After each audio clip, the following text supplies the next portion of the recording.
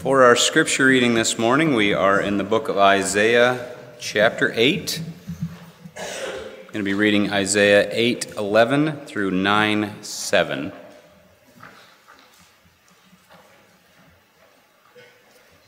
Again, Isaiah 8, starting in verse 11. For the Lord spoke thus to me with his strong hand upon me, and warned me not to walk in the way of this people, saying, Do not call conspiracy all that this people calls conspiracy, and do not fear what they fear, nor be in dread. But the Lord of hosts, him you should honor as holy. Let him be your fear, and let him be your dread. And he will become a sanctuary and a stone of offense and a rock of stumbling to both houses of Israel, a trap and a snare to the inhabitants of Jerusalem. And many shall stumble on it. They shall fall and be broken. They shall be snared and be taken. Bind up the testimony. Seal the teaching among my disciples. I will wait for the Lord, who is hiding his face from the house of Jacob, and I will hope in him. Behold, I and the children whom the Lord has given me are signs and portions in Israel from the Lord of hosts, who dwells on Mount Zion. And when they say to you, Inquire of the mediums and the necromancers who chirp and mutter, should not a people inquire of their God? Should they inquire of the dead on behalf of the living? To the teaching and to the testimony. If they will not speak according to this word, it is because they have no dawn. They will pass through the land, greatly distressed and hungry, and when they are hungry, they will be enraged and will speak contemptuously against their king and their God, and will turn their faces upward, and they will look to the earth, but behold, distress and darkness, the gloom of anguish, and they will be thrust into thick darkness. But there will be no gloom for her who is in anguish. In the former time he brought into contempt the land of Zebulun and the land of Naphtali, but in the latter time he has made glorious the way of the sea, the land beyond the Jordan, Galilee of the nations. The people who walked in darkness have seen a great light. Those who dwelt in the land of deep darkness, on them has light shone. You have multiplied the nation, you have increased its joy. They rejoice before you as with joy at the harvest, as they are glad when they divide the spoil. For the yoke of his burden and the staff for his shoulder, the rod of his oppressor, you have broken, as on the day of Midian.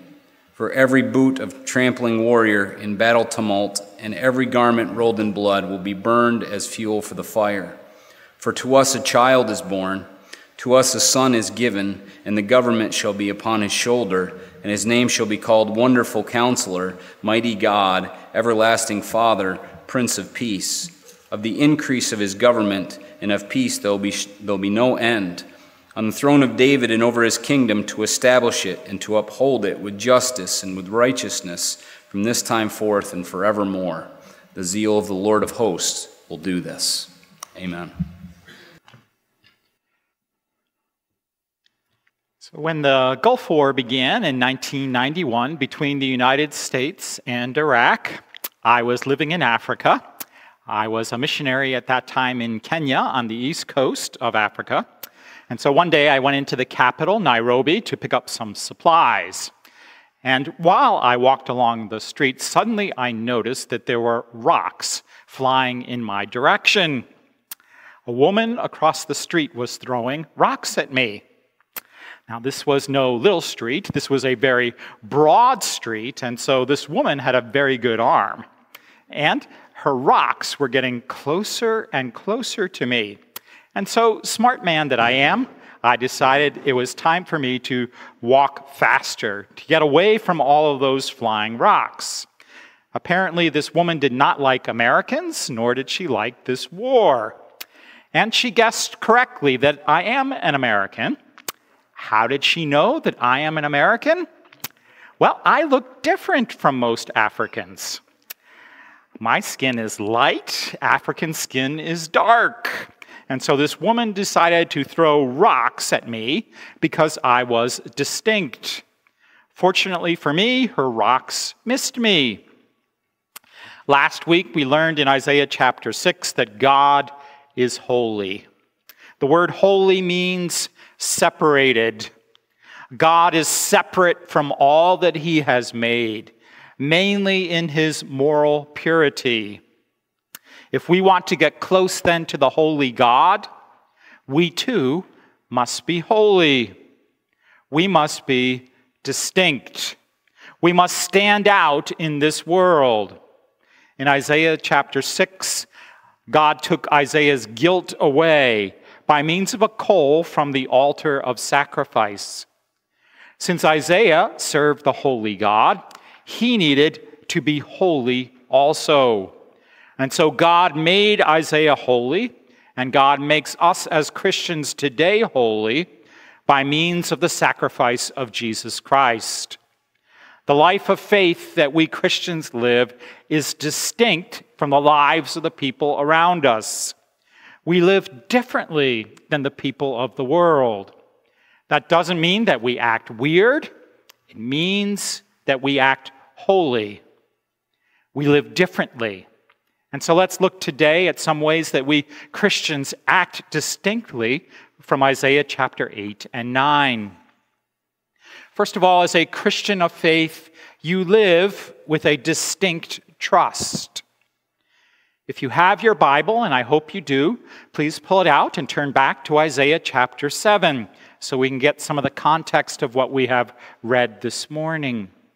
In Isaiah chapter 7 and verse 2, King Ahaz of Judah gets some very bad news. We read in chapter 7 and verse 2 that the house of David, or King Ahaz's house, was told, Syria is in league with Ephraim. The two nations of Syria as well as Ephraim, which was also known as the northern kingdom of Israel, decided that they would begin a war with Judah and with King Ahaz. Why? Because Judah and Ahaz would not join with Syria and Israel to fight against the emerging empire of the mighty Assyrians. Now, I brought a map with me today to show you why Syria and Israel felt the need to do something quickly about these nasty Assyrians. Okay? So, the Assyrians are actually in modern-day Iraq. Okay? So they would be on the northeast of this map, off to the northeast, and they would be coming down for all the nations in front of them. They would be like Pac-Man. And so they would gobble up all the nations in front of them. The first nation in front of them was, you can see Damascus there in the top right. That would be Syria. They would come through Damascus. And then as they made their way down, they would come to Samaria, Israel, the northern kingdom. And then finally, they would reach Judah, Jerusalem, there in the south. So that was the direction Iraq was coming from. And so everybody was afraid of Assyria, this mighty people. And so the two nations who are closest to Assyria, the nations of Syria and Israel, were the most afraid. And they said, hey, Judah, join with us to fight against the Assyrians. And Judah said, nope, we're not going to do it. And so how did Ahaz feel when he heard about these two countries wanting to go to fight with him? We see in verse 2 that the heart of Ahaz and the heart of his people shook as the trees of the forest shake before the wind. And so the king and the people in Judah are so scared that they're shaking. They can't stay still because they are afraid of what is coming for them. Now, does God know that Ahaz is afraid? Is he aware of this? Yes, he is. And so God then sends his prophet Isaiah to go to the king. And he tells the king in verse 11 to ask a sign of the Lord your God. God says to Ahaz, look, I want to strengthen your faith in this scary time. Ask me for anything that you want. Ask me for even something great, and I will give it to you to strengthen your faith. But what does Ahaz do in response to God's generous offer? Ahaz says to God, thanks, but no thanks. You can keep your sign. Huh? Why didn't Ahaz want a sign from God? If he was so scared, why didn't he want God to strengthen his faith? Because Ahaz had already made up his mind where he would find help against his enemies. He would not trust God for help. Ahaz would instead trust Assyria for help. He would make an alliance with the superpower of Assyria in order to help him to defeat the two nations of Israel and Syria. And so Ahaz was thinking to himself, look, if you can't beat them, join them. Let's join Assyria so that we can be saved. Now, how does God respond to Ahaz's lack of trust? He will give to Ahaz a sign that he is not looking for, according to verse 14. The sign is, therefore, the Lord himself will give you a sign. Behold, the virgin shall conceive and bear a son, and shall call his name Immanuel. This is a wonderful sign that we usually talk about at Christmas. It's a great sign, isn't it? God would send a child into the world, his own son, who would be called Immanuel, God with us. This promise, of course, is about Jesus, our Savior, the one who would be conceived in the womb of the Virgin Mary. It's interesting, though, that this wonderful sign and this great promise of Jesus was actually a word of judgment to King Ahaz. You see, Ahaz, he was a descendant of King David. And God had promised King David that someone from his family line would always be on the throne of Israel. And so it looks then that God kind of needs Ahaz to stay in power, to keep being king. God can't let Ahaz lose and his country be conquered, or else the promise to David would be wiped out. But here's what God is saying to Ahaz through this promise of a child of a virgin. God says, I can bring your godless reign to an end at any time, Ahaz. And I can start all over again with my promises to David, even through a virgin. King Ahaz does not trust God. He thinks that he can do without God. But it is actually God who can do without Ahaz. When we get then to our passage today in Isaiah chapter 8 and verse 11, we read God warning the prophet Isaiah not to walk in the way of this people. Don't be afraid, God says, like King Ahaz is afraid. Be distinct. Be different. Trust God. God goes on to say in verse 12, do not fear what they fear, nor be in dread. And in verse 13, God says, let God be your fear, and let him be your dread. All of these words about fear from God remind me of what President Franklin Roosevelt said in his first inaugural address during the scary time for our nation of the Great Depression. Do you remember what President Roosevelt said? The only thing we have to fear is what?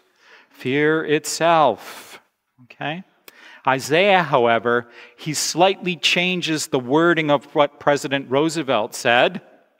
And he said, the only thing we have to fear is God himself. If you fear God, you don't have to fear anyone or anything else. And if you fear God, like Isaiah feared God, all of your other fears inside you will be driven out of you. So, church, let me ask you today, what are you afraid of? We all have fears. Maybe you're afraid today of people who say mean things to you. Maybe you're afraid about money. Maybe you're afraid about what's happening to your health. Maybe you're afraid of what's going on in your family. Maybe you're afraid of failure. Everybody is afraid of something. So if we all have fears, what makes Christians distinct in this world? What makes us different is that Christians live with an unanxious peace in this world because we fear God above everything else. We know that the mighty God is in control of this world, and he is also in control of every single one of our circumstances. We choose then not to live angry and afraid like most of the people around us. We know that the mighty God is in control, and so we are distinct. We choose to live with trust in God. And Isaiah gives to us a good picture of what trust in God looks like in Isaiah 8 and verse 17. Isaiah says there, "I will wait for the Lord, who is hiding his face from the house of Jacob, and I will hope in him." Trusting in God means trusting when it seems that there will be no evidence whatsoever that God will come through for you. King Ahaz certainly saw no evidence that God was going to save him or save his nation. And so Ahaz chose not to trust God. But two words seize up what is how we are to act as Christians. They show us what we are to do. We are to instead first wait upon God, according to Isaiah 8:17. We patiently wait for God to keep his promise to us. We don't give up on God. We wait. God will come through. And second, we are a people of hope. While we wait, we have confidence that all of our waiting on God will be rewarded. It will all be worth it in the end. So let's look then at the difference between Ahaz and Isaiah. What did King Ahaz think was his greatest threat at this time? He thought his greatest threat was war. He was afraid of war with Syria and Israel, and even potentially a war with the Assyrians. And so Ahaz feared war and these nations. But who did Isaiah fear? Who did Isaiah think was his biggest threat? Isaiah believed that our ultimate threat is God himself. God's holiness and his justice were responsible for the threat of war on both sinful Ahaz and the sinful people of Judah. God was judging his people's sin at this time. But war was not the real threat that Ahaz and Judah were facing. It was God's holiness that threatened both Ahaz and Judah. And so Isaiah reminded the people in verse 13, "But the Lord of hosts, let him be your fear. Let him be your dread." God will either be a safe place of sanctuary for you where you can be safe, or according to verse 14, he will be a rock of stumbling that you stumble over and fall to your doom. The day is coming for each one of us when we will all face God. That is your real problem, not war or some other catastrophe. Be different then as a Christian. Put your trust in God to save you. Don't trust in anyone or anything else. As a Christian of faith, you live with a distinct trust. You also live with a distinct guide. During this time of fear and security for Judah, Who were the people of Judah looking to for guidance for their lives? We find the answer in verse 19 of chapter 8. And when they say to you, inquire of the mediums and the necromancers who chirp and mutter, should not a people inquire of their God? Should they inquire of the dead on behalf of the living? People in this frightening time in the nation's history were desperate for guidance. They wanted reassurance about their future. And so they went to mediums who supposedly could communicate with the dead. And when they talked with the mediums, the dead would talk in low voices that sounded a whole lot like mumbling and muttering and murmuring under your breath. And they sounded like a whole lot of chirping going on. Their message did not sound very clear to the people who went to the mediums. But there was one person who the people of Judah could go to, who would give to them a very clear word. And who was that person? God. And so God speaks very clearly through his prophets and through his word. And so God asks the obvious question in verse 20, should not a people inquire of their God? But the people of Judah did not like the message that God kept sending them. For what was God's message through Isaiah all the time? It was a message of judgment and of warning. And so the people of Judah said, I don't like that message. So I'm going to go to someone else for a different message. Let me go to the mediums. If I give the mediums enough money, they will give to me a message of prosperity and success and safety. They have a better message for me. Now, talking to a medium might sound crazy to you, but a lot of people actually still do it today. Most of you, of course, know that the Pope lives in Rome, in Italy. So there must be a lot of Roman Catholic priests in Italy, right? And there certainly are. But do you know what Italy has more of than priests? Italy has more mediums than they do priests. There are more mediums today talking to the dead in Italy than there are priests praying to God in Italy. Why? Because people are hungry for guidance. They are afraid. And so they say, I have to seek guidance from some source. But God asks a good question of people in verse 19. Should they inquire of the dead on behalf of the living? Our biggest threat as human beings, as we have said, is our holy God. Our holy God can judge us with death. And dead people, of course, have already lost the battle with death. By definition, then, dead people are not the people you want to seek guidance from about how to make it through life. That makes no sense. Who should you want guidance from? You should seek guidance from someone who came back from the dead, from someone who has beaten death.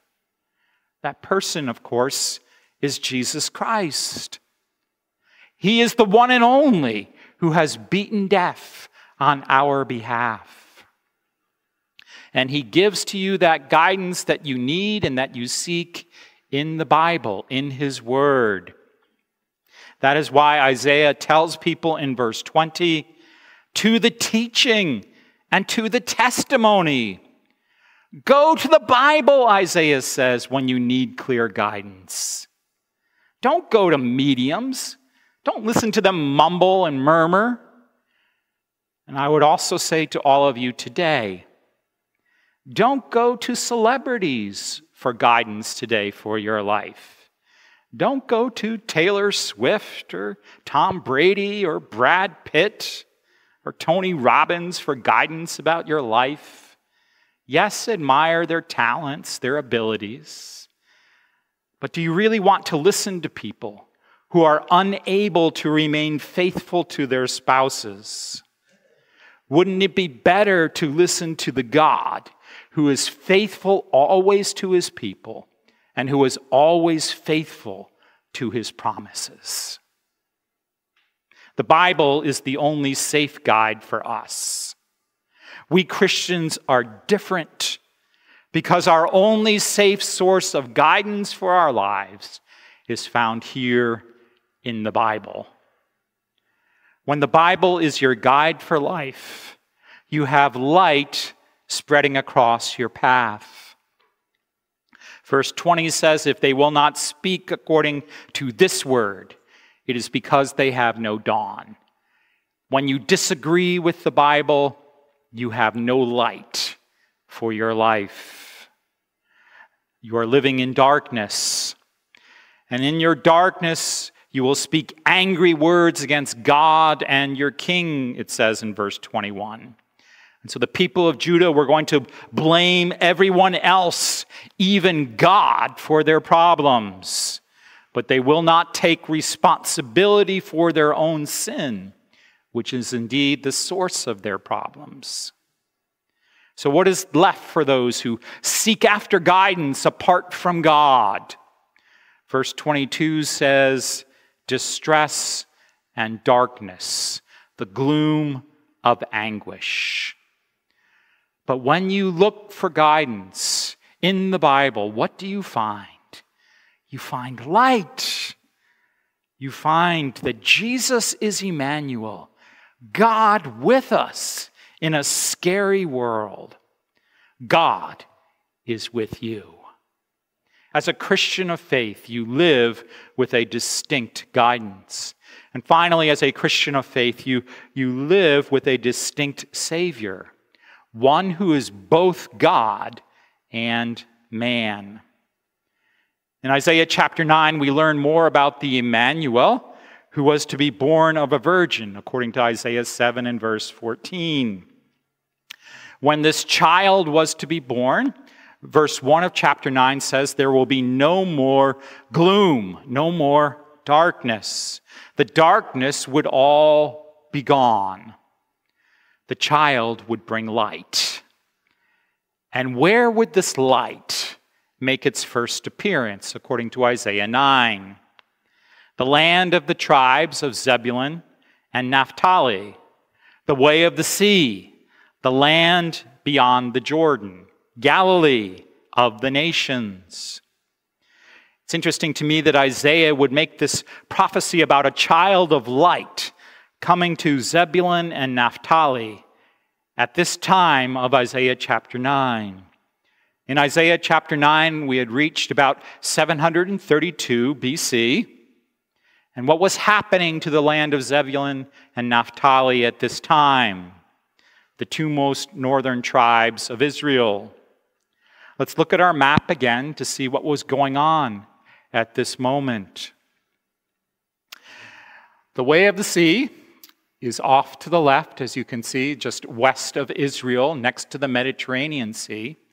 And as you can see by the lines going across, the way of the sea, Naphtali and Zebulun, they were already Assyrian provinces by the time of 732 BC. They had already been conquered by Assyria. Assyria, like Pac-Man, had swallowed them up, and so they were already under the occupation of the Assyrians.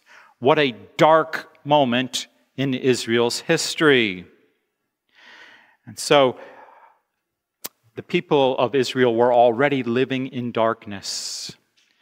But what was the promise that Isaiah made in this dark time? When people sought a word from God in this very dark time, what did Isaiah say to bring them hope? He said, light is coming. Light is coming for you specifically, tribes of Zebulun and Naphtali. And we see this promise fulfilled in Luke chapter 1, verses 26 and 27. So let's read the promise together.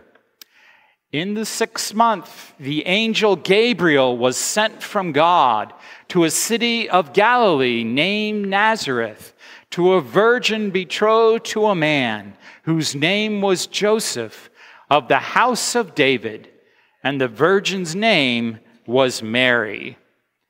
This child who was born of a virgin would grow up in Galilee, the place of darkness that is mentioned in Isaiah chapter 9 and verse 1. Matthew then gets more specific about where Jesus lived as an adult in Matthew chapter 4 and verse 13. Let's read together. And leaving Nazareth, he went and lived in Capernaum by the sea, in the territory of Zebulun and Naphtali. So where did Jesus go? Where did he bring his light? To the very places, Zebulun and Naphtali, that were the first places invaded by Assyria.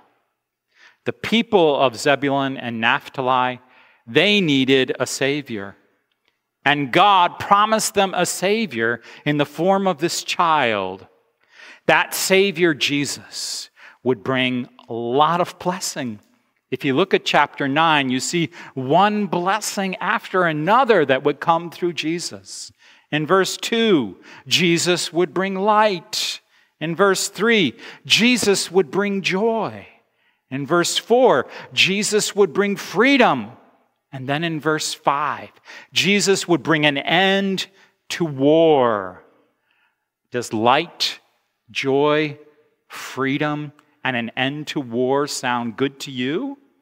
It sounds real good to me. All of these good gifts, they come with the child Jesus Christ. So what is unique about our Christian Savior? What is distinct about him? Jesus is both God and human at the same time in one person. We as people need a Savior who is both God and man in order to save us from God's judgment. Verse 6 opens with the humanness of Jesus. We read, therefore, to us a child is born, to us a son is given. Jesus is like any other human being. He comes as a child. And so when God looked down at the mess that we human beings were in, he did not shake his head and say to himself, humans, why did I create them? It's not what God did. No, God sent a Savior to us to get us out of our mess. God himself came to be with us. He sent Jesus. Now, we are used to human saviors in this world, but the Savior that Isaiah promised is not only human, he is also God. In each combination of words in verse 6, we see that Jesus is not just a man, he is also God. We read first that Jesus is a wonderful counselor. Literally, he is a wonder of a counselor. God is the one who works wonders. God is the one who does miracles like he did in Egypt when he sent the plagues to free his people from captivity and slavery in Egypt. It's God who does wonders. And yet it is human beings who are counselors, who guide us. And so Jesus would come as the wonder of a counselor, the one who knew God's plan and the one who was God. And so Jesus would come as a wonder of a counselor. Jesus also would be the mighty God. Yes, Jesus came as a baby, but it would not be as a cute little baby that Jesus would save his people. Jesus would be and still is a human warrior who will save us. When Jesus returns at the end of time, he's coming with a sword in his mouth. He will defeat his enemies as the mighty God. God is with us then to save us. And Jesus will also save us as everlasting Father. This child would not just be human, this child would be everlasting, eternal, Only God is eternal. Jesus then would be God. He would also be a father to us in the sense that he would have compassion on us in our trials and difficulties like a father has compassion on his children. And then finally, Jesus is Prince of Peace. God will defeat his enemies and bring peace. And he will only need one person to win this victory: Jesus.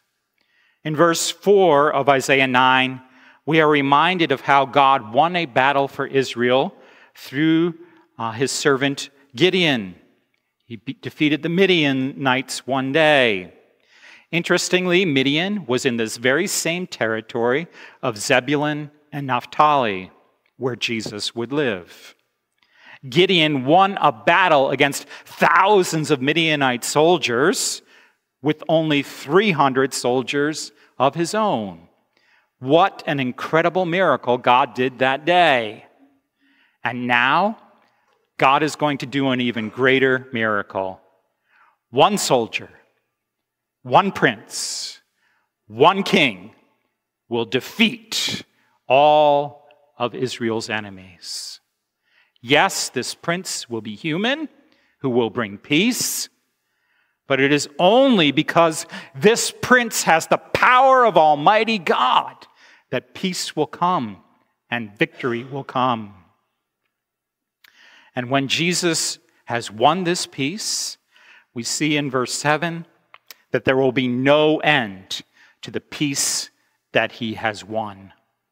His kingdom will be one of justice and of righteousness from this time forth and forever. I can hardly wait until the Prince of Peace comes. Can you? What a great day that will be when Jesus comes to establish his kingdom and we as his people live with him for eternity.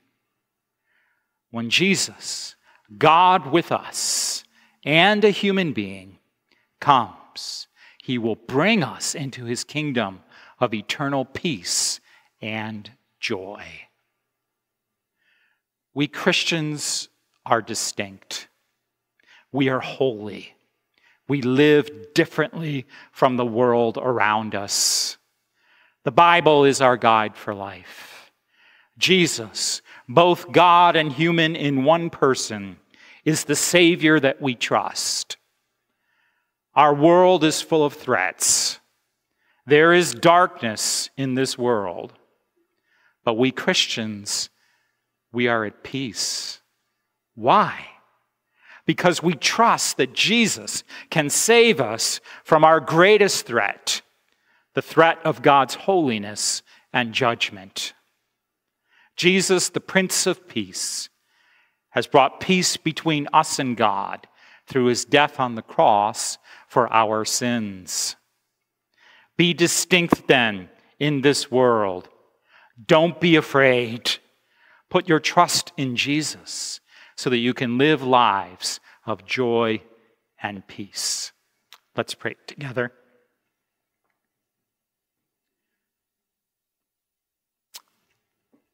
Jesus, we thank you that you have come to this earth for us. We thank you that you have become God with us. We are grateful for your presence in our lives, and we are grateful that you have come to save us. I pray for your people today that we as your people would live distinctly in this world. May we live with an unanxious peace. May we live waiting upon you, trusting that you will keep all of your promises. In your great name we pray. Amen.